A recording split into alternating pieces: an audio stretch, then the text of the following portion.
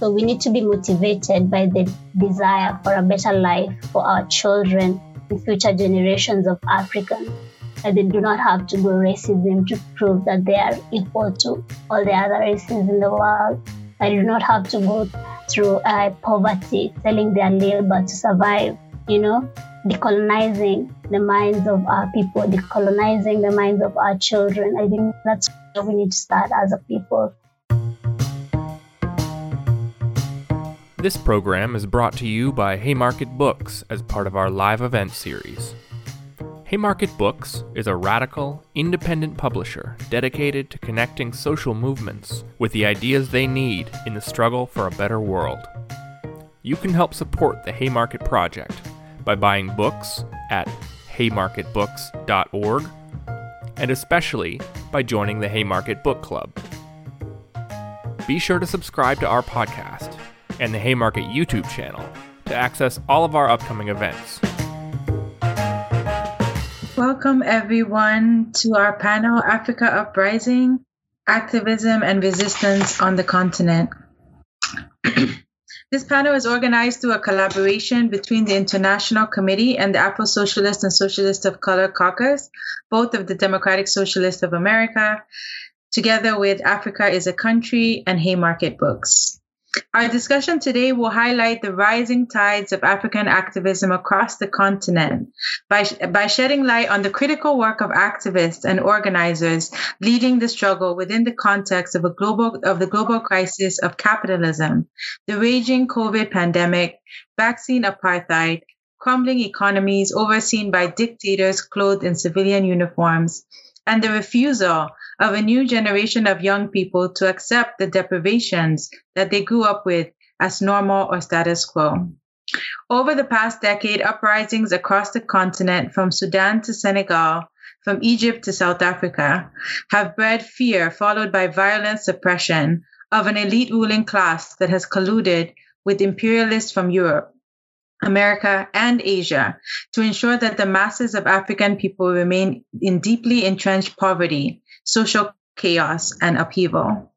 The crisis facing workers and oppressed people in the world today point to the urgent need to build international solidarity across borders and across continents.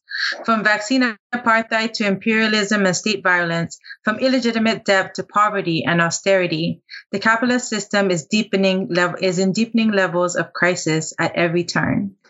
The amazing panel that we have brought together today can lend some level of understanding into the deeply complex politics of African struggle, highlighting both the internal and external challenges to building unity and strengthening working class struggle and independent struggles from below. It is our hope that the activists based outside of Africa who are on the call today can also find a deeper and more nuanced understanding of the challenges of the left in Africa, while finding opportunities for ongoing collaboration and solidarity. Without further ado, I would love to introduce you to our speakers. I'll be introducing them individually, and they will be telling us a little bit about where they are in the struggle, and then we'll be taking some questions and having ongoing discussions. Please, if you have questions, put them in the chat. We'll be collecting them throughout the call, so as soon as you have them, put them in there so that we can arrange them. And if you would like to direct your questions to any of the speakers, please also note that as you put it in the chat. So our first speaker that I'll bring to the floor is Zalena Wanjiru. Wanjiru is the co-founder of the Mathare Social Justice Center in Nairobi, Kenya, and a member of Women Justice Center and social justice movements. Wanjiru, we'd welcome, and we'd love to hear from you to speak about your organizing, the organizations that you're involved in, and the issues that you're working on. You're welcome. Thank you very much, Nandre. Revolutionary greetings to you all, my brothers and sisters. And thank you to Africa Uprising for having me. As you have said, I am from the social justice movement in Kenya. I'm from Mathare Social Justice Center. So we are organizing around the issues of social injustice, as our name suggests. And then we realized that there are many other issues. There was the issue of lack of water in community. There was the issue of gender-based violence, especially the issue of horizontal violence in communities like this, in communities in informal settlement, and rape. So all of these issues, we couldn't advocate for them as individual activists. We had to come together and form a social justice center. And I remember we were very careful of how we name our struggle, because there's power in naming. And then I'm glad that we influenced other people in informal settlements, especially our immediate neighbors, to also start their own justice centers, because there was a bit of success in how we were dealing with injustice in our community. We received a lot of support from the existing human rights organizations, Katiba Institute, for example, and Amnesty International Justice Mission, providing for us lawyers, because we are a small community-based organization. You're not able to afford lawyers. So that was great solidarity then. Today, I'm very happy that we have 18 justice centers in Nairobi in every informal settlement. So it really helps us in terms of advocating for an issue. Last year, we really fought against the issue of police killings and extrajudicial executions, police brutality.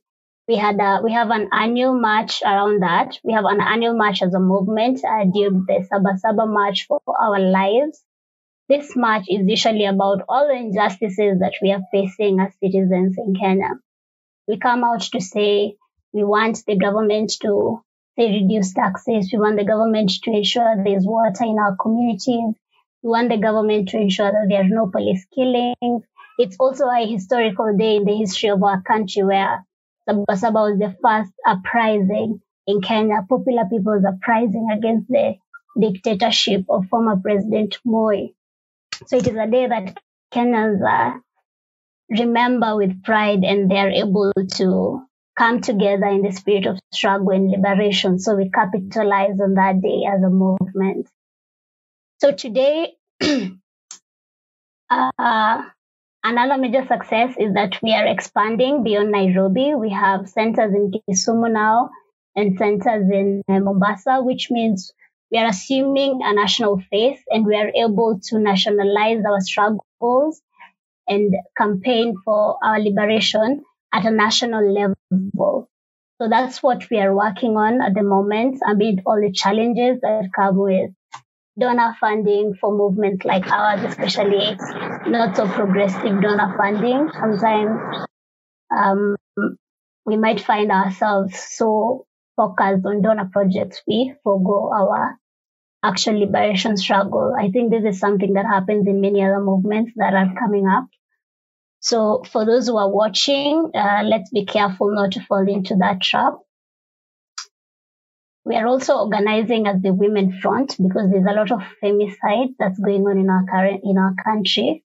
And not just this year, for the past couple of years, we've seen a lot of gender-based violence. It's now going both sides. I think there's a general depression among the people caused by the crazy times we're living in. The pandemic has really affected people's lives. There's a lot of sadness, a lot of depression, a lot of chaos, basically. We know capitalism is behind this, but things are happening in the community that should not be happening.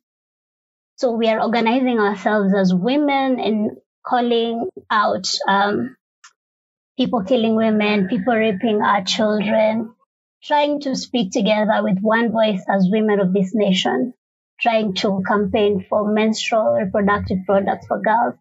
We want to run a campaign for free menstrual products because it's such a hassle for women, for young girls in informal settlements to even get that pad. Our children, our girls are forced to do things they shouldn't have to do for the dignity of having menstrual products. So we are pushing on all fronts for dignified lives, for dignity, for freedom, for absolute liberation. The other day, the world saw us fight imperialism online by asking International Monetary Fund and the World Bank to stop loaning Kenya, because all these loans, our government is super corrupt. We don't know where this money goes to. And we feel like we're becoming more of subjects than citizens in our country. So we are calling out the government on that. I've also seen a lot of people join the struggle, or rather become active citizens than they were previously. I think the pandemic has caused more people to awaken to the social injustices around and speak out to the issues that are affecting us as a country. And so we continue to organize at the social justice movement level. Right now, we are working with all progressives because we're trying to capitalize on what's happening in the country and see if we can actually have a revolutionary moment, because oppression has gotten more. The police have gotten more violent, more oppressive. Just yesterday, there was a major documentary that was aired by Citizen News, one of the big media stations in the country. It was about how police are operating criminal operations, hiring guns to people at a small price, uniforms and all that. So Kenyans are surprised and shocked and don't know who to believe anymore. So there's a lot of bad PR, bad relationship right now, mistrust between the citizens and the police. And activists are seeing how they can organize around that area and to see if we can find a way to liberate ourselves with all this, in the midst of all this chaos. So in a nutshell, that is Wanjira and what we do as a movement. It's a luta continua. Back to you, Landry. Thanks so much, Wanjira, for that interesting discussion of the movement and how you've built out very localized movements, but then also built them into other informal settlements and spreading across the country, and how you're also explaining that as a precursor to a broader revolutionary movement. So we'll come back to you on some of those thoughts. And please, audience, you can chat out questions for her if you have any. So we'll move on from Kenya over to the Democratic Republic of Congo. We have with us Fred Boma. He is a leader of the pro-democracy youth group Lucha, which advocates for nonviolence, community-level change, and government reform in the DRC. He was arrested in March 2015 and spent 18 months in prison, where he faced the death penalty for organizing peaceful protests calling for the rule of law. So Fred, can you tell us about your organizing work and your experiences as a pro-democracy freedom fighter in the DRC? Thank you very much, Nandre, and thank you for organizing this. The first thing I would like to precise is that I don't identify myself as a leader of Lucha, but as an activist within Lucha, as other people. One reason for this is because since the beginning, we decided that the movement will have an horizontal leadership, and we value that very much. So Lucha is this movement that was created in 2012 in Goma, eastern part of DRC. And at the very beginning, we were organizing around issues like Zalendo was talking about water, access to water, electricity, basic infrastructure. But very quickly, we realized how these issues were connected to the governance, at the local level and also at the national level. It's become therefore very important for us to start organizing calling for more transparency, more accountability for national leaders. And by the time the country was preparing to the general election, and the then president Joseph Kabila was trying to avoid organizing election or to change the constitution. So we engaged ourselves in a huge mobilization for years, which took us years. That mobilization was very repressed over time. That's how I got arrested. But and but the movement grew from that moment, from Goma, where it started, to more than 29 cities now across the country. Now, and eventually Kabila had to leave power because of that pressure, but and he also rigged the election in favor of his opponent, which is kind of impressive in the region. But what we are working on currently, what kind of campaign we are working on currently, the movement for the last few weeks, we've been campaigning for the end of killings in Beni area. For those of you who knows the situation in Eastern Congo, Beni is one beautiful area in the north, in the Eastern DRC, where killings have been undergoing since 2014.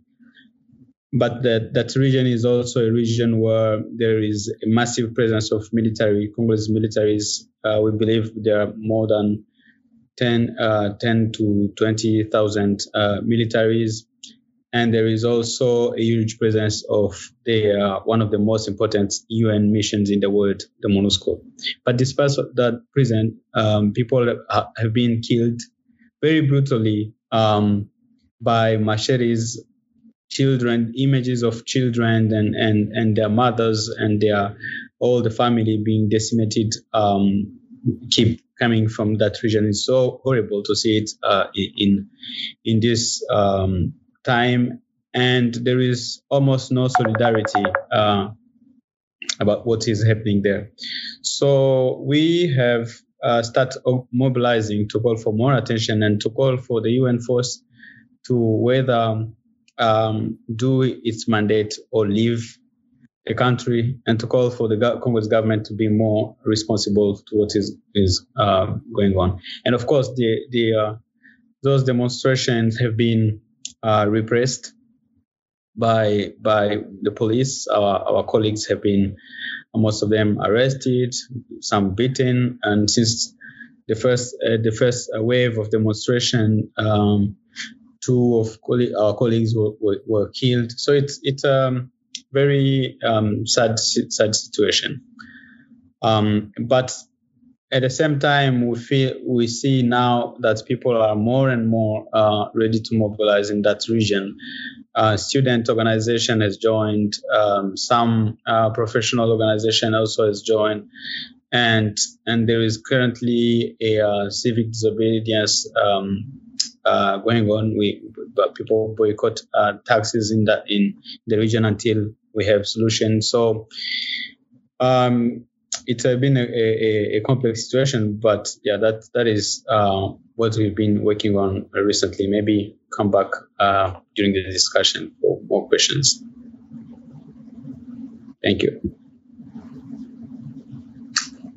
Thank you for sharing such terrible and, the violence that has been inflicted upon, members of the movement, and just a long-term conflict that is, of course, part of the region and part of the country, just continuing over multiple administrations. So we definitely want to come back to you and find out more about the approaches, to state violence and the ways in which we can build both local movements and statewide approach, state and internationalist approaches to the violence of the state, which comes in the forms of policing, which comes in force of the military, as you said as well. So thank you for sharing those initial thoughts. So moving along and just enjoying this conversation, we're going to cross over a bit northward over to Sudan. And Sudan, of course, is the home of one of the most recent African revolutions. The Sudanese Revolution of 2018 to 2019 saw massive street protests, which led to a coup d'etat by the Sudanese army in 2019. Here to talk to us a bit about Sudan is Amar Jamal. He is a Sudanese writer, translator, a postgraduate student of anthropology, and part of the inaugural class of Africa is a Country. Amar, welcome. And maybe take some, just a little bit of the question that I was just talking about, and and if I hope Wanjira is still here, what are the approaches that we can take to state violence? We both spoke about very violent repression, the police and the army. And how do we kind of take it? How does the left, or how do social movements on the left take this approach that may be different from maybe an NGO approach to police brutality? What are the approaches that we can take? Do we call for abolition of the police, like we're doing over here in the United States, or what are the approaches that you feel are that you are taking and that you feel we should have support on? I'll go back to you first, Wanjira. Okay, thank you. The police in our country has a very colonial history. And even after we got our flag independence, we continue to have colonial police. We continue to have colonial chiefs. We continue to have colonial authority. We have not had a police for the people and by the people. And looking at global events, police everywhere have proven to be there to protect the interests of the bourgeoisie, even if they themselves are suffering, are living horrible, terrible life situations. Especially in my country, I've lived in a community where the other side of the road, it's where there's a police depot. So I've seen how deplorable their lives were then. They're not much better right now. And given the history we've had with police as the world, it's time we really do away with the police system. It's time we not even defund, we just abolish. Angela Davis has said this. There's no amount of reforms for sure. From the work that I've been doing on the ground, I have come to the conclusion there's no amount of reforms are going to give us a proper force. I think we should go back to how we were governing ourselves as Africans. This is not even our way of life, this policing system. We should go back to having a council of leaders in the community who sort out those disputes. We need to have dignified even mode of correcting people, not punishing people like animals and things like that. There was a tradition where when someone did wrong, the community members came and reminded him of all the good that he had done. More of a correctional. We're trying to rehabilitate people with love, the human spirit. We want to pay regard to that. And that will never come through the police. And we're really trying to go back to who we are as Africans. And that will begin by removing everything that is not African from our land. Police is not for us, will never be for us. So we need to stop trying to reform police as the suffering people. These are the people that stand in the way of us, the oppressed, and our oppressors. So we cannot say, let's try and make these people a little better. They will never be for us because they do not understand that we are fighting for all of us. They do not understand they are also in this oppression. So from my own organizing and understanding, I think we need to start thinking about how we are going to live in a society with no police. No one should have that much power over other people, that I can take your life because I'm licensed to. I think we need to do away with that bullshit. Back to you, Nandre. Thanks for sharing those thoughts on your abolitionist principles. I would like to give Olai, I would love to continue this conversation. I think we'll come back to it and I'll give Fred a chance to speak on it as well. But since we have Lai back in the room, we're definitely going to want to hear Lai's voice. Of course, today is a very important day. In Nigeria, it marks the 6-month anniversary of the October 2020 murders by the Nigerian government and the squashing of the End SARS movement, which was a massive youth movement that rose in Nigeria for the first time in decades. Comrade Lai Brown is the organizing secretary of the Automobile Boatyards Transportation Equipment and Allied Senior Staff Association. He's a writer, and the National Secretary of the Socialist Workers and Youth League in Lagos, Nigeria. So, Lai, we invite you to jump in and give us your thoughts. Tell us more about your organizing and what you are doing in social movements in Nigeria. Thanks, Comrade. Thanks, Comrade, and thanks for the event. Well, actually, yes, like you said, I will start with the part. Today's event is very significant for me. And of course for us in Nigeria, because today marks. Today the event coincides with the day, like you mentioned. Well, like I was saying, what I'm working on that. Yeah, today's event is very significant because, like you mentioned earlier, it coincides with the exact month after scores of comrades were massacred by the regime in Lekki Toll Gate, one of the numerous barricades of the NSAS revolts.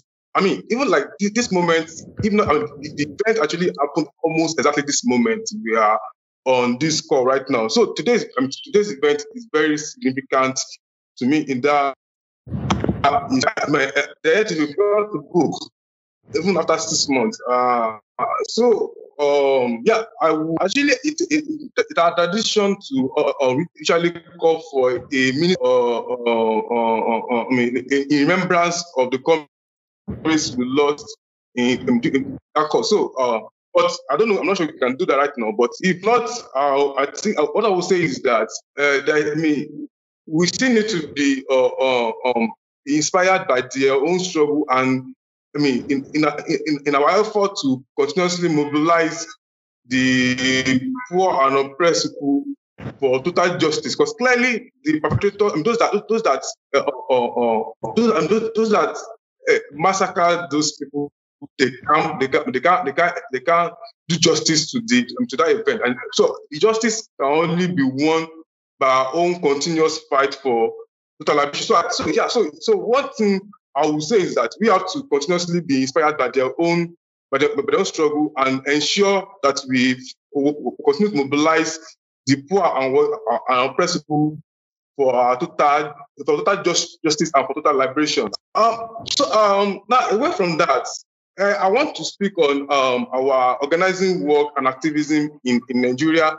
Like you mentioned, I am a member of Socialist Workers and Youth League, and we are involved in different terrain of struggles. We currently played an important role in the NSAS revolt, and even all actions that led to the NSAS revolt. I want to say this, that the NSAS protest itself wasn't an isolated event, even though it was spontaneous. There were a series of events that led to the that happened before, and some that actually contributed into the NSAS revolt. So, to start with, I will say that between the year 2019 and 2020, frankly speaking, saw to a lot of popular uprising across the continent, particularly in Nigeria.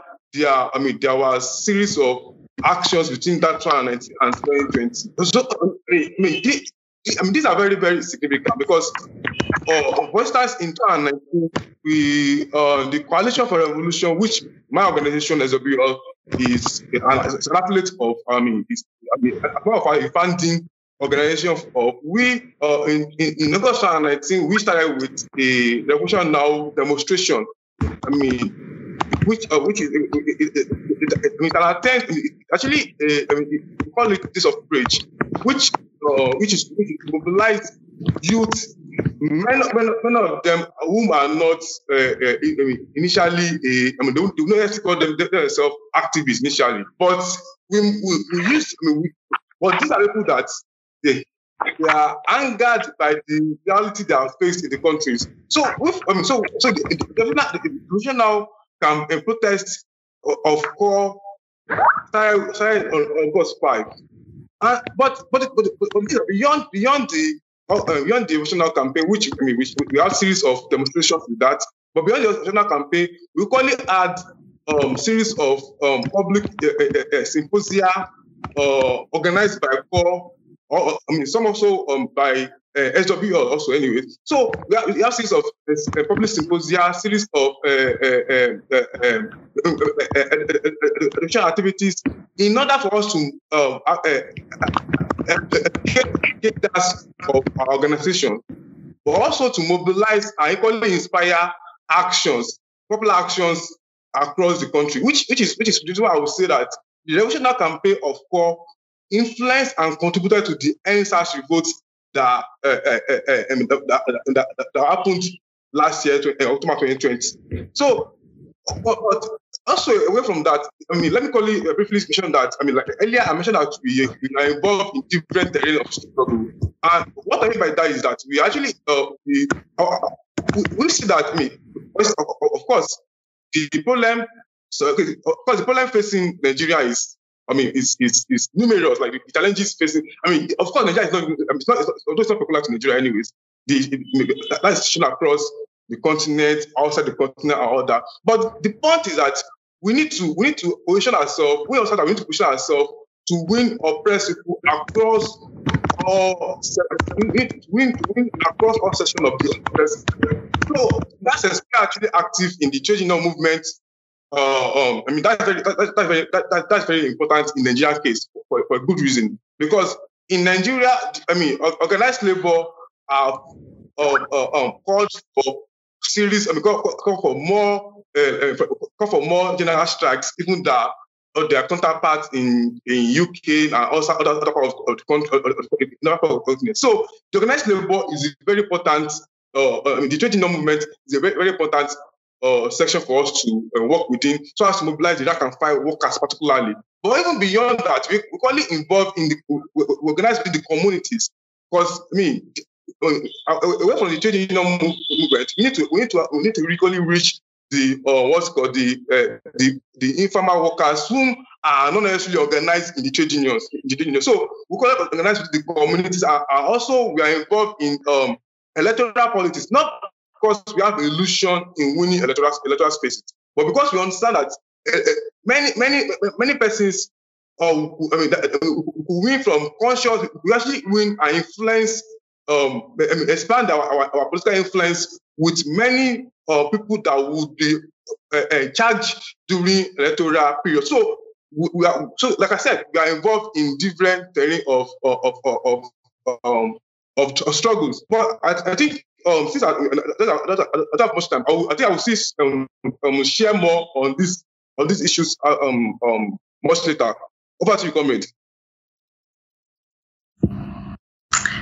Thanks, Comrade Lai, and sharing those very important connections on how a social movement that appears, like the EndSARS movement, kind of to outsiders may have appeared out of nowhere. But your conversation on how that movement is actually part of something that was built long before and that is still in the process of being built, the Coalition for Revolution, the work of various organizations that kind of make space for broader movements to come in. And we'll come back to that, some of the ideas about building these broad social movements and sustaining them. But we have one of our comrades back in the room, and we're going to go over to Amar. I already made the introduction, not realizing that he was off the call, but just to remind you that Amar is a Sudanese writer, translator, postgraduate student of anthropology, and part of the inaugural class of Africa is a Country Fellows. So welcome, Amar, and we'd love to hear your thoughts. Sorry. Great. Thank you. Thank you, Nairi, and thank you for organizer. I will try here to shed a quick light on the events of the Sudan uprising that began in the late 2018, and try to extract some strategic and tactics aspect of that events. On June 1989, the army turned against the democratically elected government of Sudan And for 30 years, they ruled the country with an adherent regime that has a kind of a political Islam ideology. They disrupted constitution, prohibited peaceful expression, and dominated the public civil sphere. But of course, Sudanese did not surrender. The struggle against the regime started from the first day until the fall of the regime on April 2019. So I'm gonna just to make a quick analysis of these events. We should not. We have to note that December uprising has found its intellectual and political and organizational origins in the September 2013 uprising. At that time, Sudanese organized a wave of angry protest following government decision to lift oil subsidies that created a stifling economic hardship. The main affected were of course, the poor classes, who constitute about 84 or 85% of population. But the government, of course, rejected these protests and ordered their security forces to eliminate the popular uprising, which resulted in about 250 people killed just in 5 or 4 days. But this experience demonstrated have some lesson. It demonstrated for people of Sudan that the mainstream political organization had an ability to create a political cover for the protest or support the uprising, and the experience also created awareness of the need to devise a new method of organizing. Perhaps the most important of which, of course, in addition to union and student movement, is organizing from below or from the grassroots at the level of residential neighborhoods, which resulting in the formation of what it's come to be called resistance committees or neighborhood committees, which play a decisive role in the uprising of 2019. In the first stage of 2018 uprising, the resistance committee organized the processions and protests inside the neighborhood. It is one of the most characteristic of the last Sudan uprising.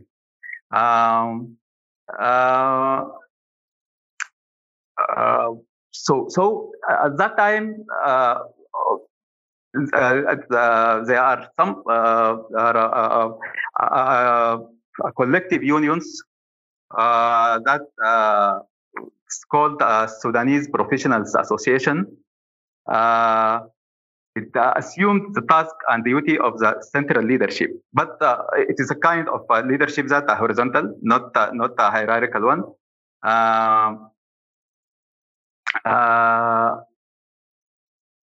At every morning of the uprising, the Sudanese Professional Associations announced and installed a statement defining the neighborhoods that must protest on that day with the map and time of procession.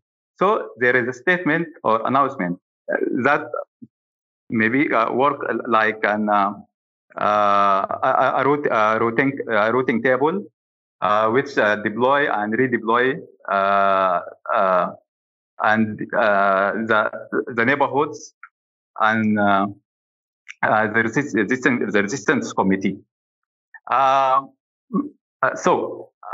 are three kinds of tactics that used at that time. First one, to exhaust and drain the security forces by move them from place to place, which we can call war of attrition. Second, to give a rest time to some neighborhoods during which they can reconfigure themselves, and maybe called a kind of a strike and run method. The third tactics that the revolutionaries can move from neighborhood to another neighborhoods to participate of the political activities of the other neighborhoods. An approach we can call the solidarity building. These three tactics marked the stage of the uprising, or the first stage of the uprising, and a stage that I called it a map strategy or a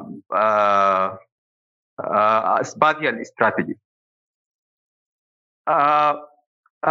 If the first stage of Sudan uprising was a kind of spatial strategy, the second one came in the another way.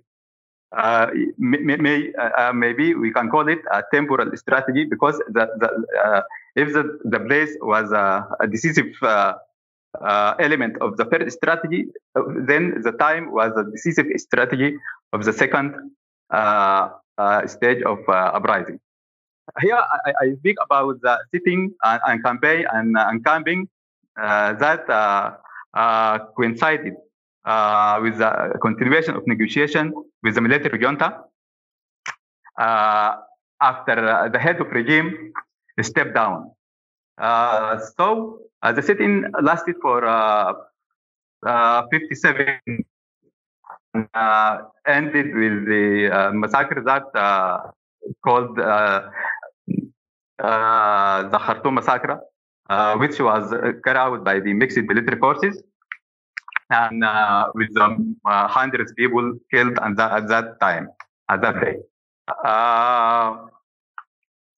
The Sudanese Professional Association consists of about 70 different Sudanese union that established in 2012.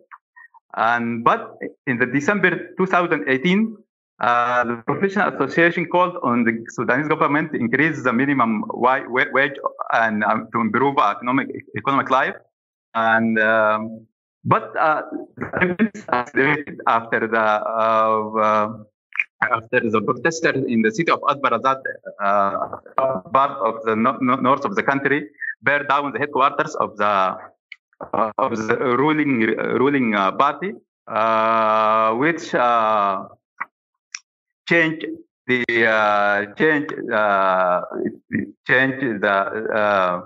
demand of the uprising and transform it from the just an economic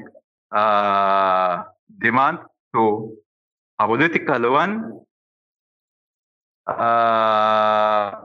that call for the one things: the regime must be fall. Wow. Thank you so much for that deep dive into the strategies of the revolution, the movement. I would love to read so much more. Now I'm fascinated about these neighborhood committees, and you spoke about the different strategies, the war of attribution, strike and withdraw, solidarity building, and these spatial strategies that were used. And I'm sure people would love to hear more from you. But we're going to go back to the audience and grab some of the questions that have been chatted out. And so we start with a question from Mira Shah. And Mira says, you all are so inspiring. Could you offer some suggestions for how non/new activists, I see you're already an activist by being here, can also start organizing and get involved in these movements? And I'm going to come back to Fred to answer that question. How can young people or people of any age really that have not been involved but are really feeling the vibrancy of the moment and want to get plugged in, where do they start? Where can they start? I don't know if I have a clear answer of where you can start. My experience is you start where you are with what you have.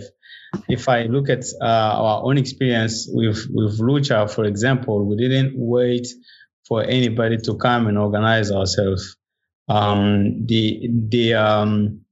I think what we have, the common denominator of all of us, was the revolt that we felt with the situation we were living at the time.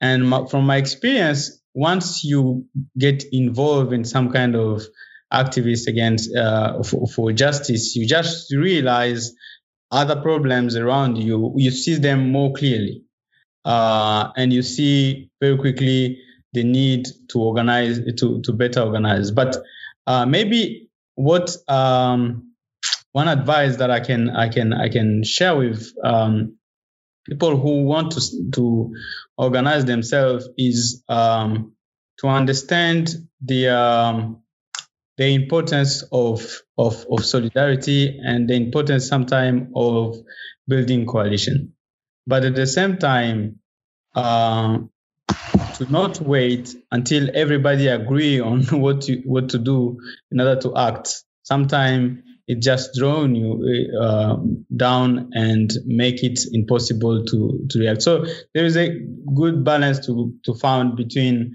the need of solidarity and coalition and building large coalition and the need of action, the urgency of action. But where to start? I really think at some point when you face injustice or at some point you just don't have any other option than start it and start wherever you are and you will learn with it.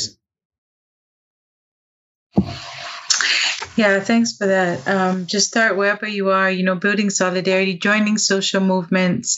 And of course, here we're really talking about, movements that are building, across different lines, both within countries and into the broader movements internationally. And we'll come back to some of those questions. The next question I have, which I would like to put to Lai and Amar, and it says, I'll start off with Lai. How have the forms, methods of state violence changed over the past 10 years in response to changing geopolitics and popular uprising? If so, how have resistance or organizing strategies adopted? Thanks.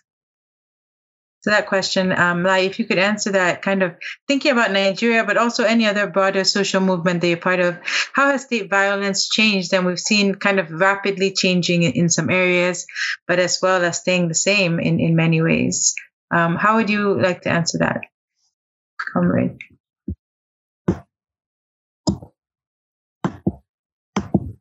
Okay, I'm not sure I got the question clearly, but if he's asking about the state reactions to protests, the increasing attacks on protesters, did I get it clearly, right? The question is basically, how has state violence, has it changed over the past 10 years, or has it stayed the same? And if it has changed, how have organizers also changed their own strategies and tactics? Well, I would say that state reaction, state violence to protests. I would say I think it has changed the last 10 years. There are many reasons to that. Part of it is that because global capitalism itself is in crisis, and what I would say is that what I used to say is capitalism itself is it's hanging to its last breath. So it's in crisis, and there are series of attacks on the working class, and people are calling resisting, people are calling rising. So to protect themselves, the bosses and the ruling class have increased in their tactics to suppress uprising. We saw the case with the EndSARS to start with. Between the last 10 years in Nigeria, there was a popular uprising in 2012 in Nigeria, right, which lasted for about 2 weeks. Also, about 8 years later, there was another popular uprising with the EndSARS.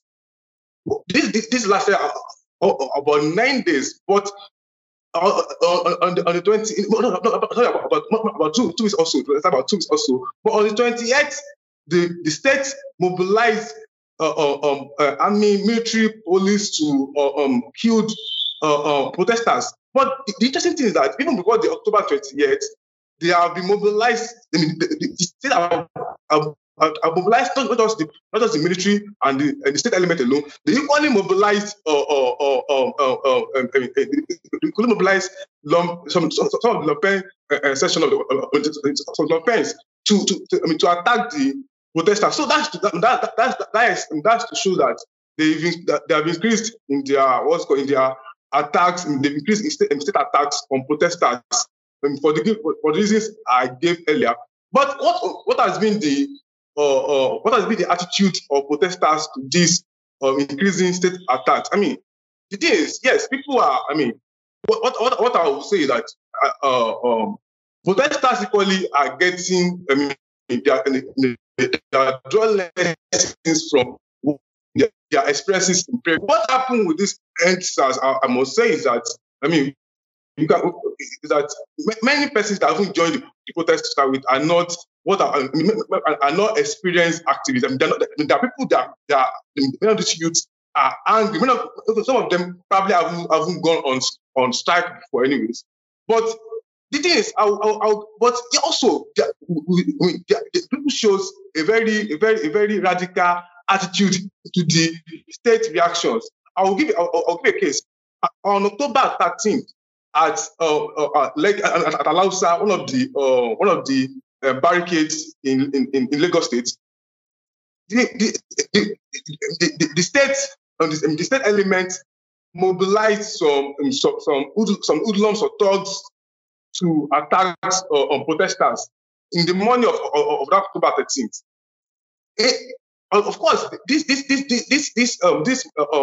mobilized elements were resisted by the protesters. They were sent by, even some of them were even arrested, and they were handed over to the police. What happened afterward is another story, anyways. But they were arrested and they were handed over to the police.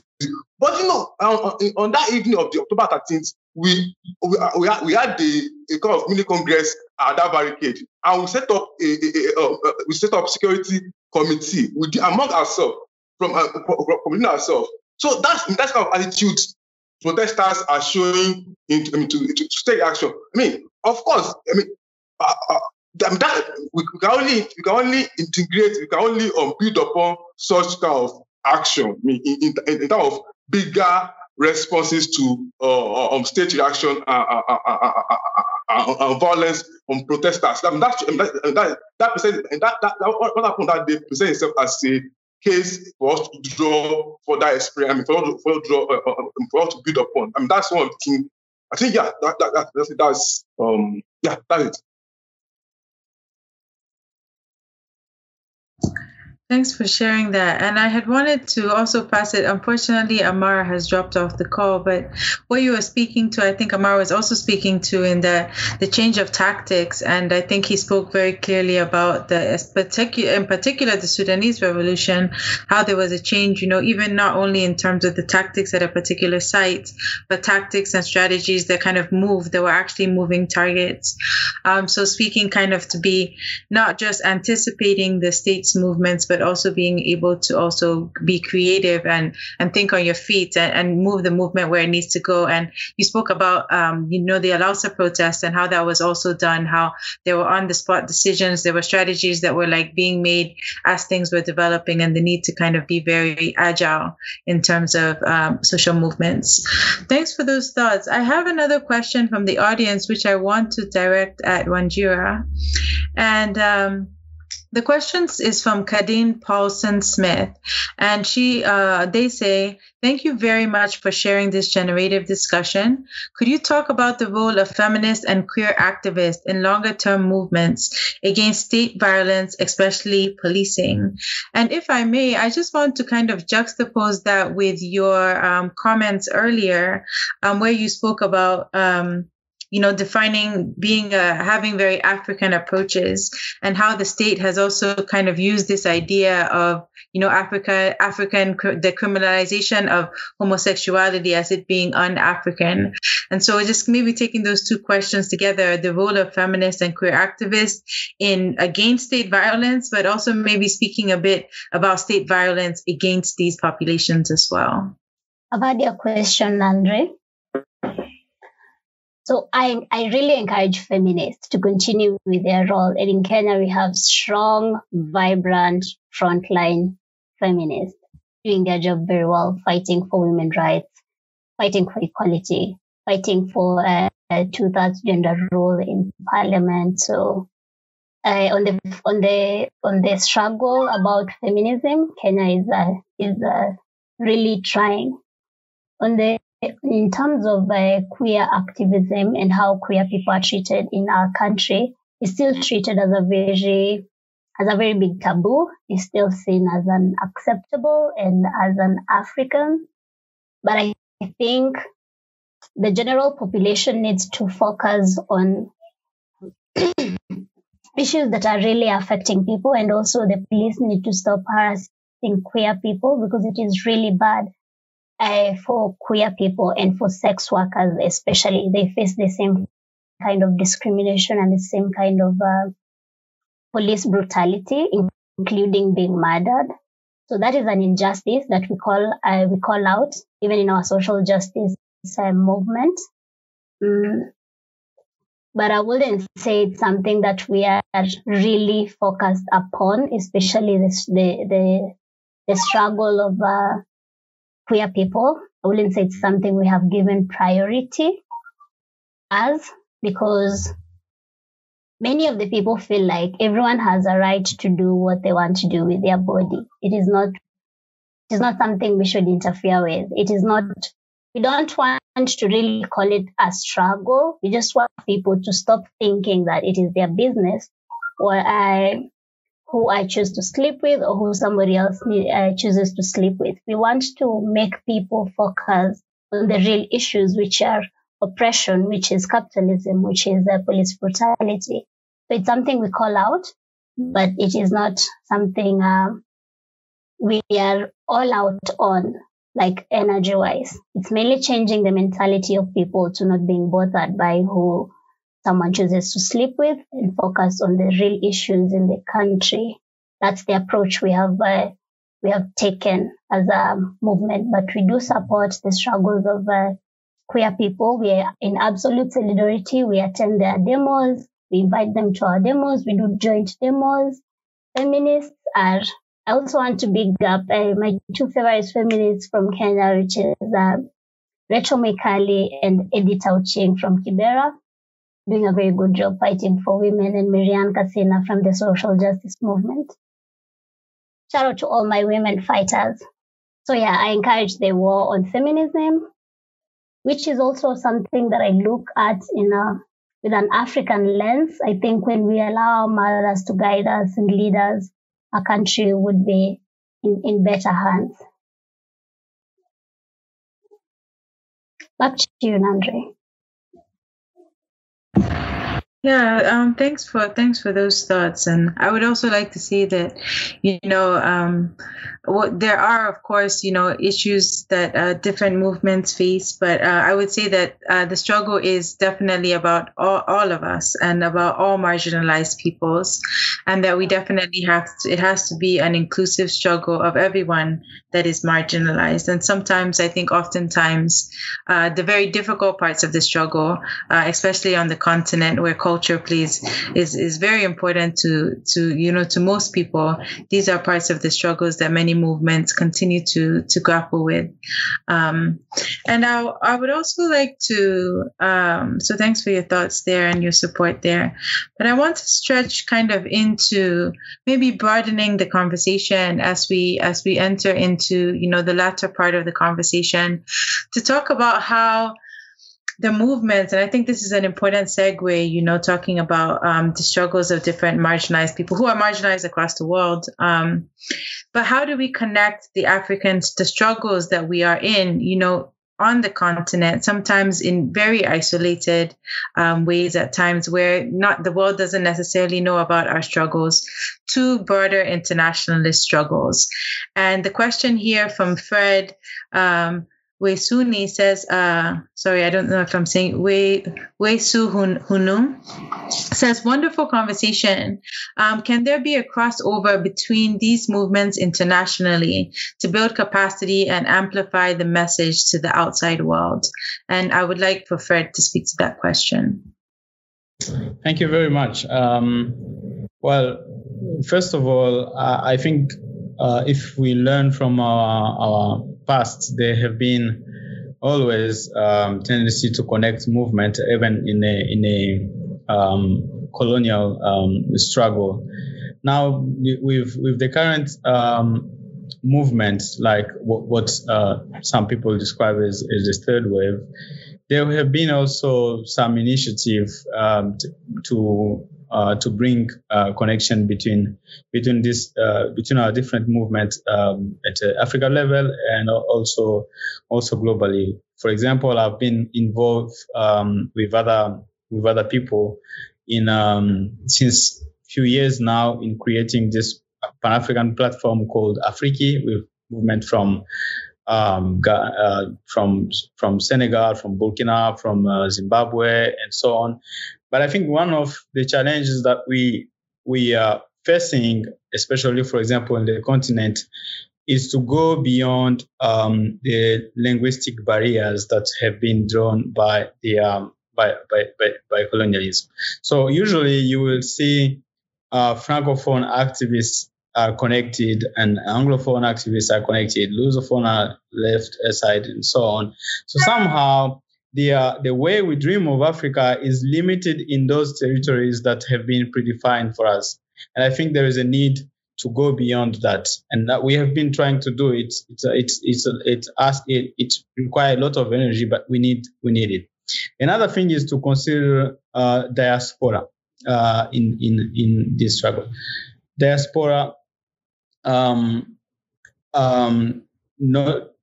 both European diaspora from Europe, from the US, from Caribbean, and other people that we forget sometimes that are part of our struggle. And I think the Africa Uprising can really succeed if we consider African at the largest. We have the largest definition of what is African. Of course, our challenges are different, but I think they are connected, and I think the lesson that we can learn from and the solidarity that we can show can only help us be stronger together. So we've been trying to.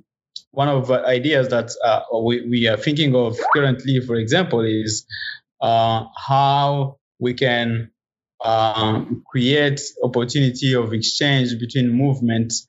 Not that this initiative be led by international NGOs or other NGOs who will then define what we'll be doing, but initiative by movement and for movement where activists can go and spend time in other movements and learn from other movements and bring connection with other movements, so that at the end, maybe in few years, we can have a deeply connected Pan-African movements that will go beyond being just sharing speeches and mentioning Pan-Africanism in all our discourse, but living it and building a movement from below. The other challenge I think is acknowledging the other sections of our struggles, the feminist struggles, the issue of gender and other things in our movements. Very oftenly, it is very difficult for people. It's very easy for people to remain concentrated in issues in their particular countries, and forget other aspects of the struggle. And sometimes also it's very difficult to have this kind of conversation in some countries. If you go in I remember in one country, Muslim country, majority Muslim, it was very difficult to have internally a discussion about gender, for example. So there is a need, and the experience of Afriki can share how many initiatives we've been trying to do in order to connect movement. But there is also a need to understand this in its complexity and to consider how we can strengthen each other by creating those connections. Thanks, Fred. There's so much richness in describing such the very complex nature of organizing in a continent that has these deep colonial and neo-colonial legacies that include national languages, very much a factor that these colonial heritages continue to create ties both to Europe, but continue to divide across the continent as well. And I love your ideas about the Afriki and the way to move forward in that. And I think Amar is back. Amar, do you have audio? I would love to try to grab you before you. Oh, no. So no. Okay. So hopefully. Okay, Amar is back out. Unfortunately, we are not able, and this is another one of the challenges of hearing from organizers on the ground is the enormous technological challenges that we have on almost all of these calls. Only a few countries I know I can identify by heart where I'll have good reception on an African call, but oftentimes this is a huge way that we're not able to hear from them in these physical calls, these live calls. So Lai, I don't know if you would like to speak to, and we're going to be, if the audience, if you have other questions, please drop them in the chat. We'd love to hear from you. We've answered the questions that we have, and we invite more for the speakers. But Comrade Lai, I would like you to speak to kind of the challenges and the recent successes of social movements on the left in general, and how does your work, the work that you do with SWL and with your union, how does that speak to the broader left movements in Africa and solidarity across African borders, internationally and beyond, as well as building movements from below? Thanks for that important question, comrade. Well, I mean, in terms of the challenges that in Nigeria left as its own fair share of challenges, which is not just peculiar to Nigeria. We are seeing division along tactical lines, tactical differences, and sometimes differences in perspective. Of this is peculiar to Nigeria. I mean, this is something we are seeing practice in that part of the world. But the thing is that also there is increasing working relationship between radical and revolutionary organizations in Nigeria. I mean, in the last 2 years, two different coalitions of radical and revolutionary organizations emerged. I mean, there is Coalition of Revolution Corps that started in 2019, and recently there is ASCAP. So that shows that that's some gains to the left, because it shows that radical forces are coming together to working together to challenge the status quo, the forces. And to me, I think those the emerging coalitions, emerging working relationship of left forces, to me those are precursors to building united fronts, which for us in SWL, we are genuinely committed. We are committed to building a genuine united front of all radical forces to broaden our mobilization, to broaden our mobilization to challenge the bosses and systems. So that for me is some success, some gains we had in the last in the recent period.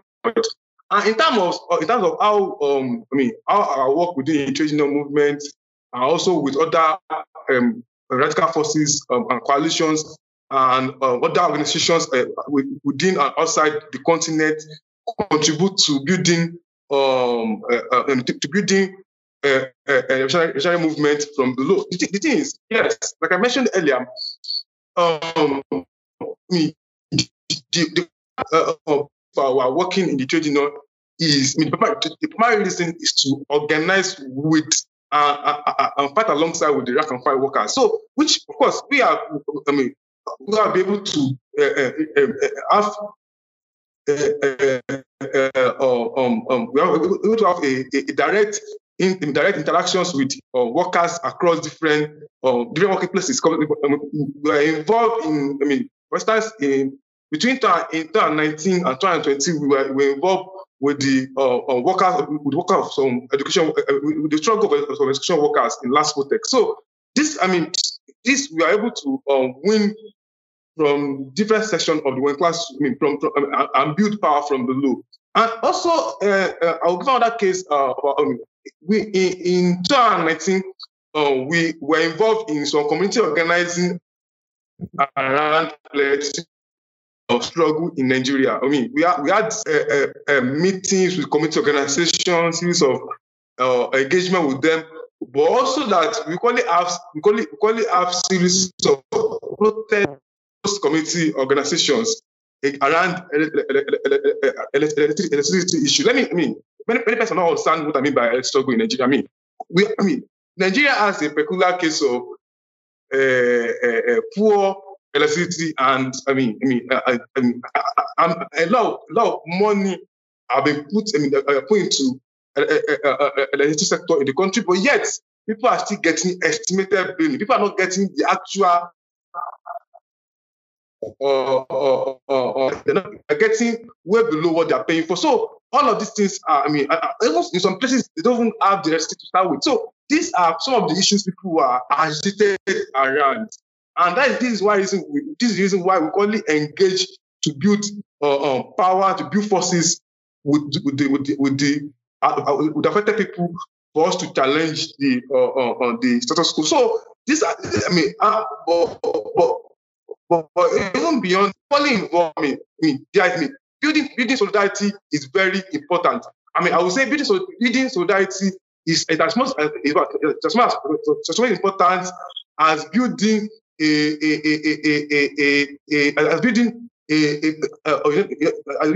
a massive power in our individual countries. Building solidarity across borders, across all countries, across the continent, across the world.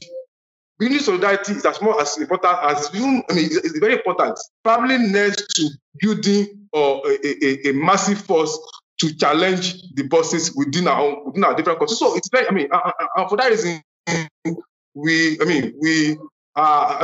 actually our organization is actually an internationalist organization that we are connected with different organizations across the continent, across the world also. So with that, we actually we are people along with other revolutionary organizations across the globe. So that's one way for us. We are actually building so that. So, but like I said, this global solidarity of the working and oppressed people cannot be overemphasized. So that is very critical. And aside the international body, the international organizations, we are active in create spaces to engage with other organizations that probably not share our politics that much. We extend solidarity to other, to other radical forces across the continent. To start with, during the last Uganda election, where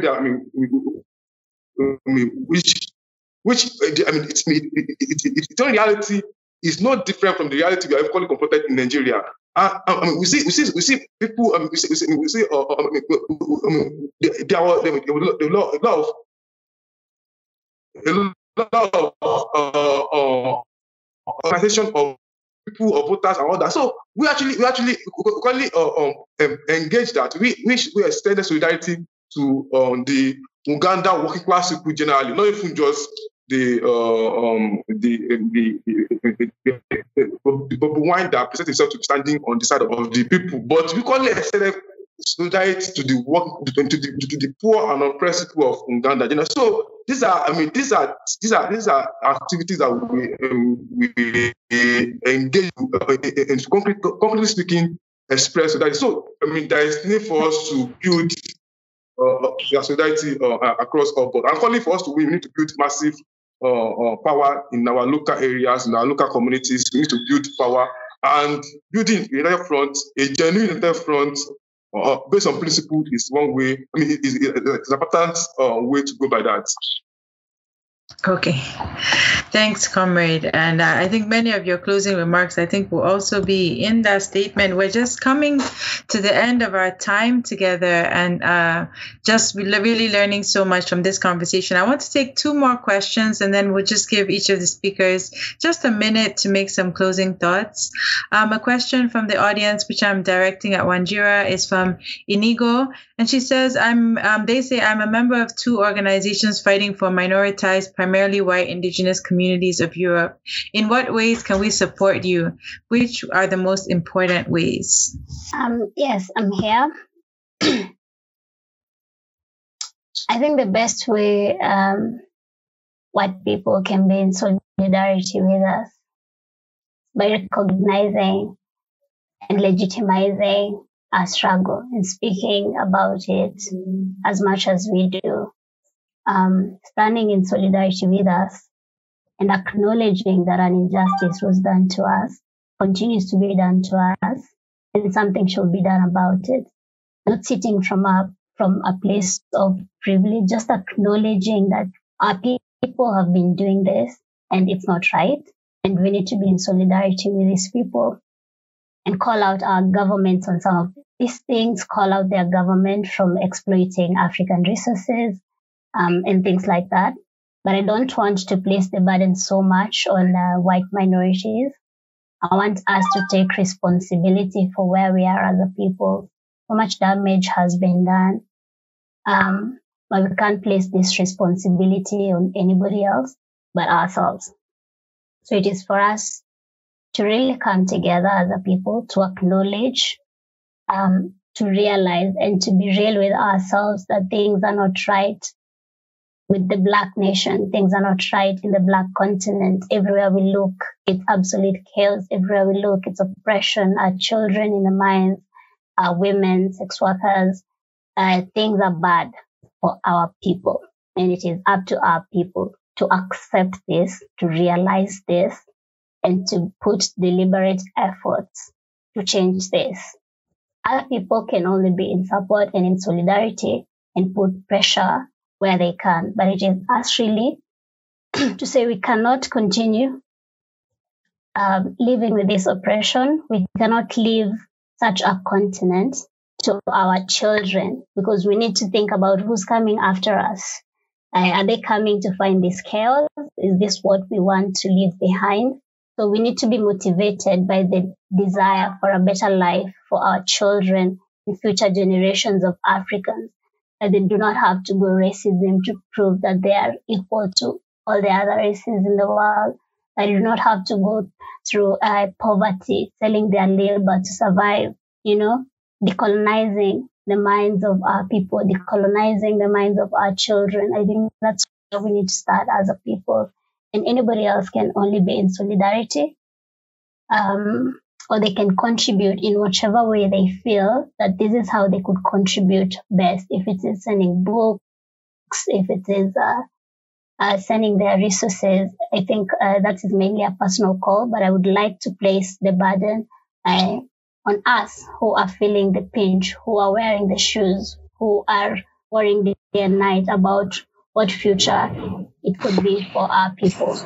And I really want to also use this opportunity to call on all progressives on the continent and outside to think about how we really are going to correct things on the continent. I think we've had so many conversations about things are not okay on the continent. There's a lot of police brutality. There's a lot of bad leadership, dictatorships, and all that. I want to challenge us to actually want to do something about it in whatever capacity we are able to, even if it is small. I think let us start to actively want to change things. This is a good place. We are having our conversations. I'm with comrades from different parts of the country. This is good that we are coming together to talk. We need to continue with this.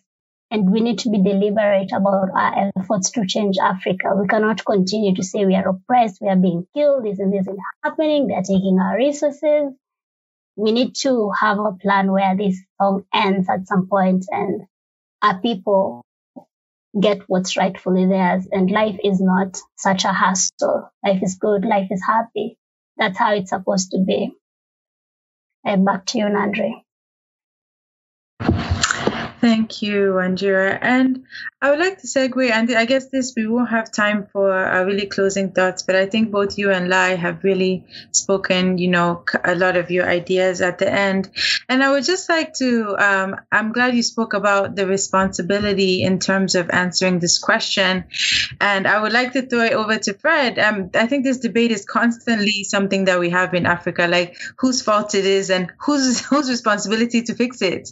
So I don't know, Fred, do you agree with Wanjira that how do you see this role? Is the role of neo-colonialism and imperialism by, the outsiders, the United States, China, is that what we should pay attention to? Or do we spend more time, fighting our African governments and what is being done to us? Or do people have the capacity to fight on both fronts?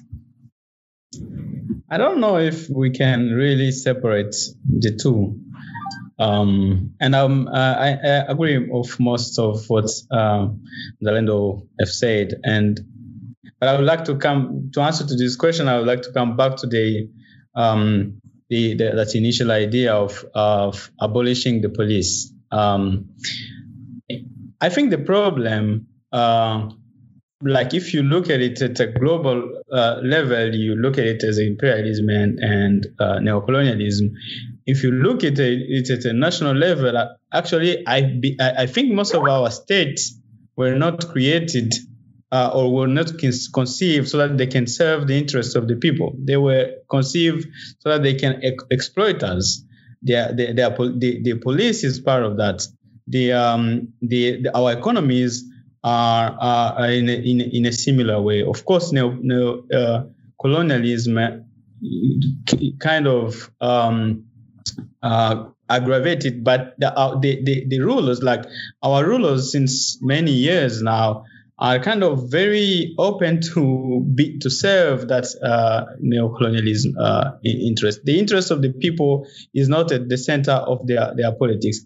I think we must go beyond abolishing the police and go really rethink our state, rethink what we need, how we see our different states, how we rethink our economy so that our own people can be at the center of our action.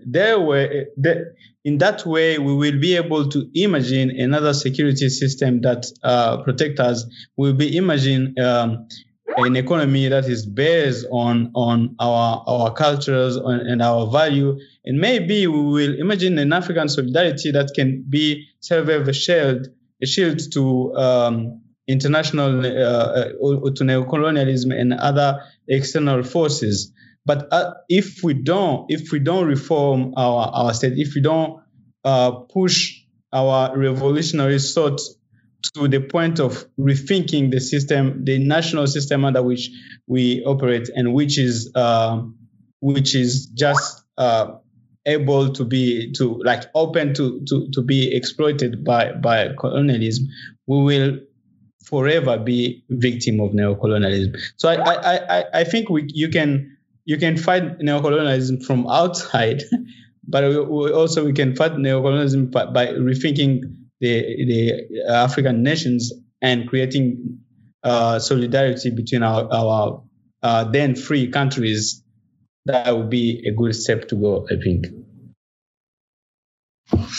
Thank you for that thought. And we are over time, but I see that Wanjira wants to say one last thing. You have 1 minute to have the last word. Thank you. Thank you so much, Nandre. Yeah, I wanted to remind us that leaders come and go, but are forever. So as we are tasked with the responsibility of imagining a new society, it should be 100% people-centered, because the people are forever. How do we imagine people living in this universe? Because right now, people are so leader-centered, and it's the absolutely wrong way to look at this. So if we can be people-focused and people-centered, which is long-lasting, I feel like we can solve a lot of societal problems. Right. I just wanted to throw in that one real quick. And also remind us to really go back and start beating us if we are serious about change. Even things, removing these borders that have been put on the African continent. Really, we need to be one people completely. We need to be able to feel that we are one beyond the borders. In my head, I have already decolonized. And that's why it really pains when I see my brothers and sisters from the continent suffering elsewhere, trying to look for greener pastures when we have all the world here on our land. Just wanted to say that. Thank you for the small chance. Thank you. And thank you for those thoughts on really reimagining, what African resistance looks like. I think is a great way to end this conversation. Lai also wanted just to put in a call for us to support calls for the justice for the Lekki massacre. And we'll put in the chat, also where you can follow our speakers and follow their work. I just want to thank everyone for showing up today, for our wonderful activists, for those in the audience, for Haymarket and Africa is a Country and DSA for supporting this. And just to continue this conversation, I listened to Angela Davis yesterday, and she said, I don't like to close the conversation because I think the conversation is ongoing. And on that note, I would like to say continue in these conversations wherever you are, and let's continue to build African resistance towards the African Revolution. Thank you all, and take care. Thanks for listening. If you liked this episode, subscribe to our podcast and to the Haymarket Books YouTube channel, where events like this one are hosted live. And don't forget to check out haymarketbooks.org.